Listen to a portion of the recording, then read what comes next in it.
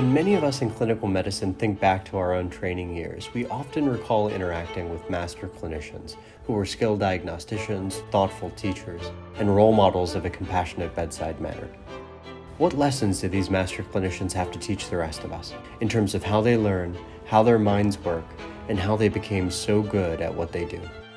I'm Vivek Murthy. Welcome to the Master Clinician Project.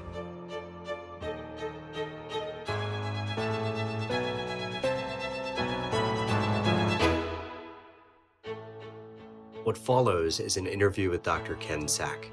Dr. Sack is a rheumatologist and professor of medicine emeritus at the University of California, San Francisco.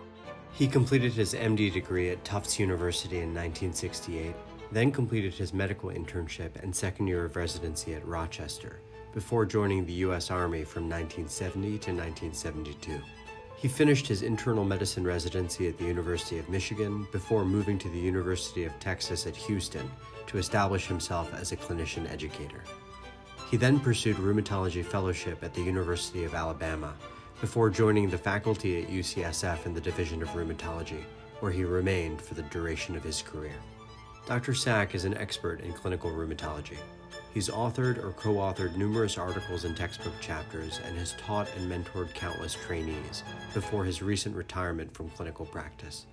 He was elected to the UCSF Council of Master Clinicians in 2008. In this conversation, Dr. Sack talks about how he went about building his knowledge base. He also emphasizes the importance of seeking out teaching roles, of simplifying and distilling clinical data to its essence, and being humble. I hope you find this conversation as fun and inspiring as I did. Dr. Sack, thanks very much for joining us on the podcast today. Let me start by asking you, as you look back at your early life in medicine, do you think you had any specific cognitive habits or learning behaviors that might have been unique to you? I don't think I consciously realized this, but it was pointed out to me by attendings more than once that one of my skills was synthesizing a lot of data and culling out the crap. And I hadn't thought of it till you guys asked me to do this, but I remember when I was in an endocrine rotation at Michigan, a guy whose name is escaping me, and I remember I presented a case to their grand rounds because I was the resident. I think it was a complicated diabetic. I outlined things on the board, and he ripped me up and down for leaving out, you didn't tell me about the 2:30 p.m. blood sugar. I mean, he just castigated me. And I finished, and another attending there, just a brilliant guy, not because he liked me, but he took me aside and he said, you presented a case last week and you did it again this week. You boiled it down to its essence. And he said, I just loved, watching you do it.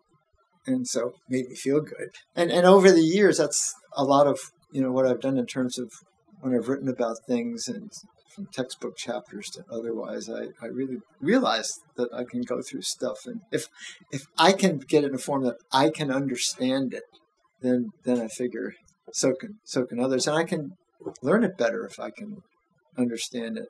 So I'm hearing that parsimonious thinking and reasoning was foundational for you. But how did you actually go about building your clinical knowledge base? In studying for the internal medicine boards, I read an internal medicine textbook from start to finish. I just said, this is my only chance to do this. I read Harrison. Tinsley Harrison wrote this. Harrison's textbook of medicine, started at the beginning, went all the way to the end. Probably tell you, but by the time I got to the end, I couldn't remember half the vitamins that I was memorizing from the beginning, but I did that, but I don't think that was a major teaching tool. That was one thing I did. The other thing was that during my fellowship, every week I would go to the library and they would have a row of current journals. I would go through every table of contents, look up articles that I would like, and I would Xerox the article, and I would put them in my file. And so before even it wasn't Index Medicus at the time, but certainly before the internet and things like that, I reviewed just literature that related to things that I was interested in or I thought would be really cool.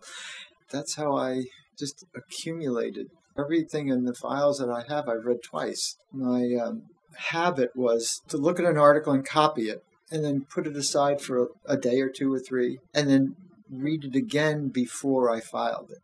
So it was 2 readings, which kind of cemented it a little more into my brain. And so that's really how I learned. And how did you structure your learning and reading? How often did you read? All the time. Even when I was an intern, and interns just worked and didn't read, I was reading. I wouldn't have been your favorite intern if you had been the attending, because if you didn't back up what you told me to do, I wouldn't do it. I mean, I remember just literally refusing to give steroids to a hepatitis patient or something because the attending told me to. I said, you don't have data to support this, So I was reading a lot. So I would say at my heyday, I probably got 30 medical journals a month. Some of them were throwaways, but they were good throwaways, the kind that, really summarized literature reviews. But I got internal medicine journals. I got rheumatology journals. I was reading, my family would tell you that if we were on vacation, I was reading. I loved it. That's amazing that you developed that kind of intentional learning program for yourself so early in your career, and that you stuck with it and even found it to be fun. Beyond the primary textbooks and journals of that time, did you ever focus your reading on case reports or clinical problem-solving exercises? Case reports, a good case report, I felt was very valuable because they very often describe the phenomenon that you might not. I think there's 2 ways to use literature sometimes. One is to see a case and then read about it. The other is to be reading so much that what you've read dovetails in with what you're now seeing. My friend Herb Fred down in Texas, we were discussing a cool case of an undiagnosed, ulcerating, destructive cutaneous condition that cultures were negative. There was no obvious systemic disease, just was eating away at a guy's pelvis. And it was my introduction to cutaneous amoebiasis. So the next time I saw, and in fact, we had a case here, a case that wound up in M&M conference, and I remember the pathologist put the thing up, and it was a brain biopsy, and all you could see were these macrophages. And I said, I've seen that before. That's not a macrophage. That's a dead amoeba. And he said, you're right. He said, we finally figured it out too. It was amoebiasis. So reading I just loved having this stuff somewhere, these patterns tucked away that eventually came forth on the wards or in the clinic. So yeah, reading was always part of my life, my medicine life, still is. That example of reading about, memorizing, and recalling amoebiasis is just incredible. It's a testament to the importance of reading to build one's fund of knowledge and storing away pearls, and the joy that can come from knowing things and having them stored away. Maybe this is what we all mean when we use the term index of suspicion. I think the term poses the question to us, have I read enough and seen enough to be able to recognize the diagnosis in the ER, in the clinic, or on the wards? It sounds like you weren't only diligent in your reading efforts, maybe driven is a better word. What drove you to read so much? I'm gleaning that you found it to be fun and necessary to better your skills at diagnosis. But what else drove you to make reading such a strong practice?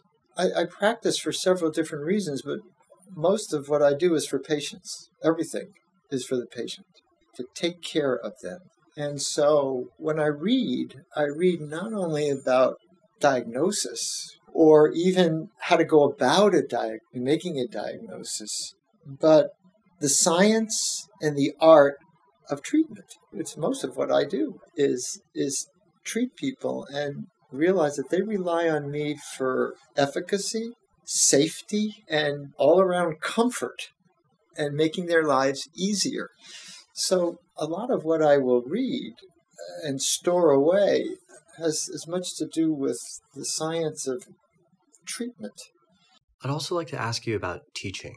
Early on in your career, did you ever make efforts to teach? And if so, what did those efforts involve, and how often did you teach? Well, always. I mean, I would do it. And it could range from teaching the students here, from the introduction to medicine courses that started in their first year, going over cases and generating some excitement about medicine, for the first year students who were just getting introduced, getting pummeled by science and not seeing the light at the end of this tunnel, seeing what they were really there for. I used to love teaching physical diagnosis. Each month I gave a rheumatology physical diagnosis talk, but I like to think that I learned the approach from people who were really good at it, and I wanted to pass it on. And then the person who learns about a topic is not the people who hear the talk, it's the people who prepare the talk. Those are the people who really learn it. So that was one thing I did. And why do you think you made teaching a strong practice? Certainly, it's part of the tripartite mission at academic medical centers like UCSF, but do you feel you gained anything professionally by teaching? You gain everything as a teacher. It's the same concept as when you give a talk, you're the person who learns the most. When you write an article, you're the person who learns the most. When you're teaching, everything you don't know becomes pretty obvious to you, usually in the questions that students or residents ask. And you realize, I should know this, but I don't. Or I'm obviously not understanding it as well as I thought because I'm unable to explain it the way I need to. So teaching is always a two-way street, number one. I don't teach in many ways the way some of my most revered teachers taught me, and that is by a high level of anxiety and things. I realize that there's some science and data behind the fact that you do remember things that when you learn them under stress. But I've never felt comfortable making somebody else uncomfortable. I've always walked this line between pointing out things that I really thought were bad habits, but as much by example as I could. So for instance, you could summarize this in 2 sentences instead of the 10 minutes that you just gave me. And,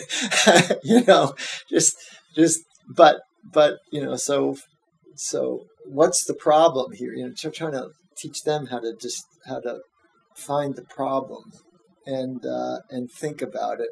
I'd also like to ask you about the importance of role models or mentors. As you look back on your training years and early career, did you ever seek out master clinician mentors or role models? I used to latch on to people that I admired in varying different specialties and watch them approach a patient. I always sought out people who were rigorous. There was a very brilliant pediatrician who still is active in the field of cystic fibrosis. A group of us, about three or four of us students, got together, walked into his office and said, would you kind of let us form a little elective with you kind of teaching us? We'll see patients. And he did it. But I sought that out. I just sought out the good people. What do you think you gained by seeking out people who you viewed as masterful and trying to learn from them? Do you think that interacting with these master clinicians early on had any foundational impacts on your professional development? I think yes and no. As I say, when you've arrived at a certain place, most of us don't really know how we got there. And I'm not sure I do, even though you've stimulated me to think about it. Because I do think a lot of what I really retained, I've learned from my own mistakes and from struggling on my own.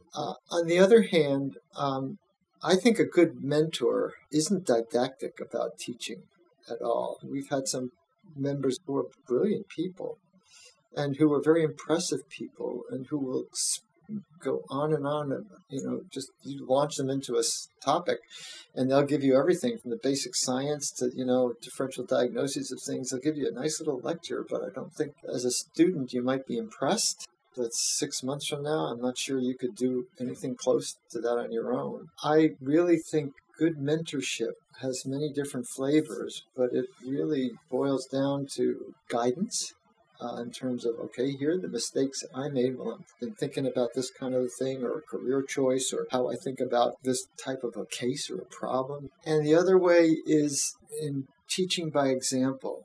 I still think, and I don't think a lot of people are aware of this, but I'd rather have a one of our fellows, I'll go over a case with them before I even see the patient. But I think most of my teaching, and I'm not sure how much they're aware of this, I feel takes place when we both walk in the door together. But I'd rather have them watch me talk to a patient, approach them, get to the essence of the beginning of their illness or what it's done to them, more than just all the science and stuff we've talked about before, and watch me just talk to them. And I've learned it's great when the chief resident teaches the senior resident, who teaches the junior resident, who teaches the intern. But when the person who's been doing something for 30, 40 years and has been seasoned by the battlefield and hasn't just made the same mistake over and over again and called it experience, but has learned, to watch them is a gift. Are you able to give us an example of someone you consider to be a master clinician? And could you talk a bit about how that person was masterful? I can give you a really good example. During the height of the AIDS epidemic, I was general medicine attending in those days. And that's when Harry was young, Harry Hollander. Harry and I go back a long way. And I remember the times that I'd have a patient and we asked Harry to come and see the patient. There'd be these complicated, 7 different tumors and stuff going on. And Harry's special genius, he would leave a note 2 inches long, and then you'd realize that in about 4 sentences, Harry had distilled the essence of the case, come up with a logical way of approaching treatment, and it was done. It was jaw-dropping whenever he did it. And I always said, if I can strive to just to get to this point, and I always do strive to do that. I've never gotten to Harry's level of doing that, but that's the kind of a thing that I think is critical, and Harry embodied that. And do you have any other examples of habits or practices that you took away from role models you interacted with? It's hard. I guess I learned different things from different people. There were people had big impacts on me because everybody has an impact when you're a student. It started off with Louis Weinstein, an absolute giant in the field of infectious disease. And I remember as a student, my first presentation to him, and I had my little card there, and I had read the first sentence about this patient, and he took my card and he ripped it and he said, okay, now do it. But I learned that if I didn't have it in my brain, having it on the card wasn't a really effective way of looking at a patient. There were people whom I watched sit down at an eyeball level at a patient's bedside. Even when I was in the Army, my friend whom I still keep contact with, who's a nephrologist, Steve Renner, he would just come to a patient's bedside, sit down on the bedside, look them right in the eyeball, and just hold their hand and just say, how did this start? Or something. It resonated with me because it's what I really believed in. I remember gastroenterologist walking to the bedside, and the first thing he would do is you could just see him looking at this patient's abdomen, just seeing about peristalsis. And I remember thinking, that is really cool. Cardiologists who would start their exam at the foot of the bed, looking for asymmetry in the chest for congenital heart disease, before they even did anything else. So different things from their approach to their rigor. I think in some ways in medicine, we're all like kids in that regard. We'll take what we can from the people who are prepared to give it to us. Well, it really sounds like you went through your training with an open mind as to various clinical practices or approaches, and that you accumulated practices that you admired incidentally over time. That really resonates with my own experience as well. You never know from whom or on what day you'll see a clinical practice or habit that you sort of want to endocytose and make yours. Did you ever make a practice of tracking patients over time or following up on the outcomes of your prior clinical decisions? Yeah, I think, first of all, there's something about reviewing something after the fact that can cement it into you. So you can look back on a month of your service. I had pneumonia, or we thought he had pneumonia, but he really had sarcoid, and I really blew it. And so having a pile of cards and reviewing the things that you've seen, I saw 4 diabetic ketoacidosis. I converted my PPD because I thought this guy had metastatic cancer and he had miliary tuberculosis. I really did. That kept me out of Vietnam, actually. Oh, my goodness. Yeah. This guy had lumps in his liver and everything else, lumps in his lungs, lumps everywhere, coughing, hacking in the ICU.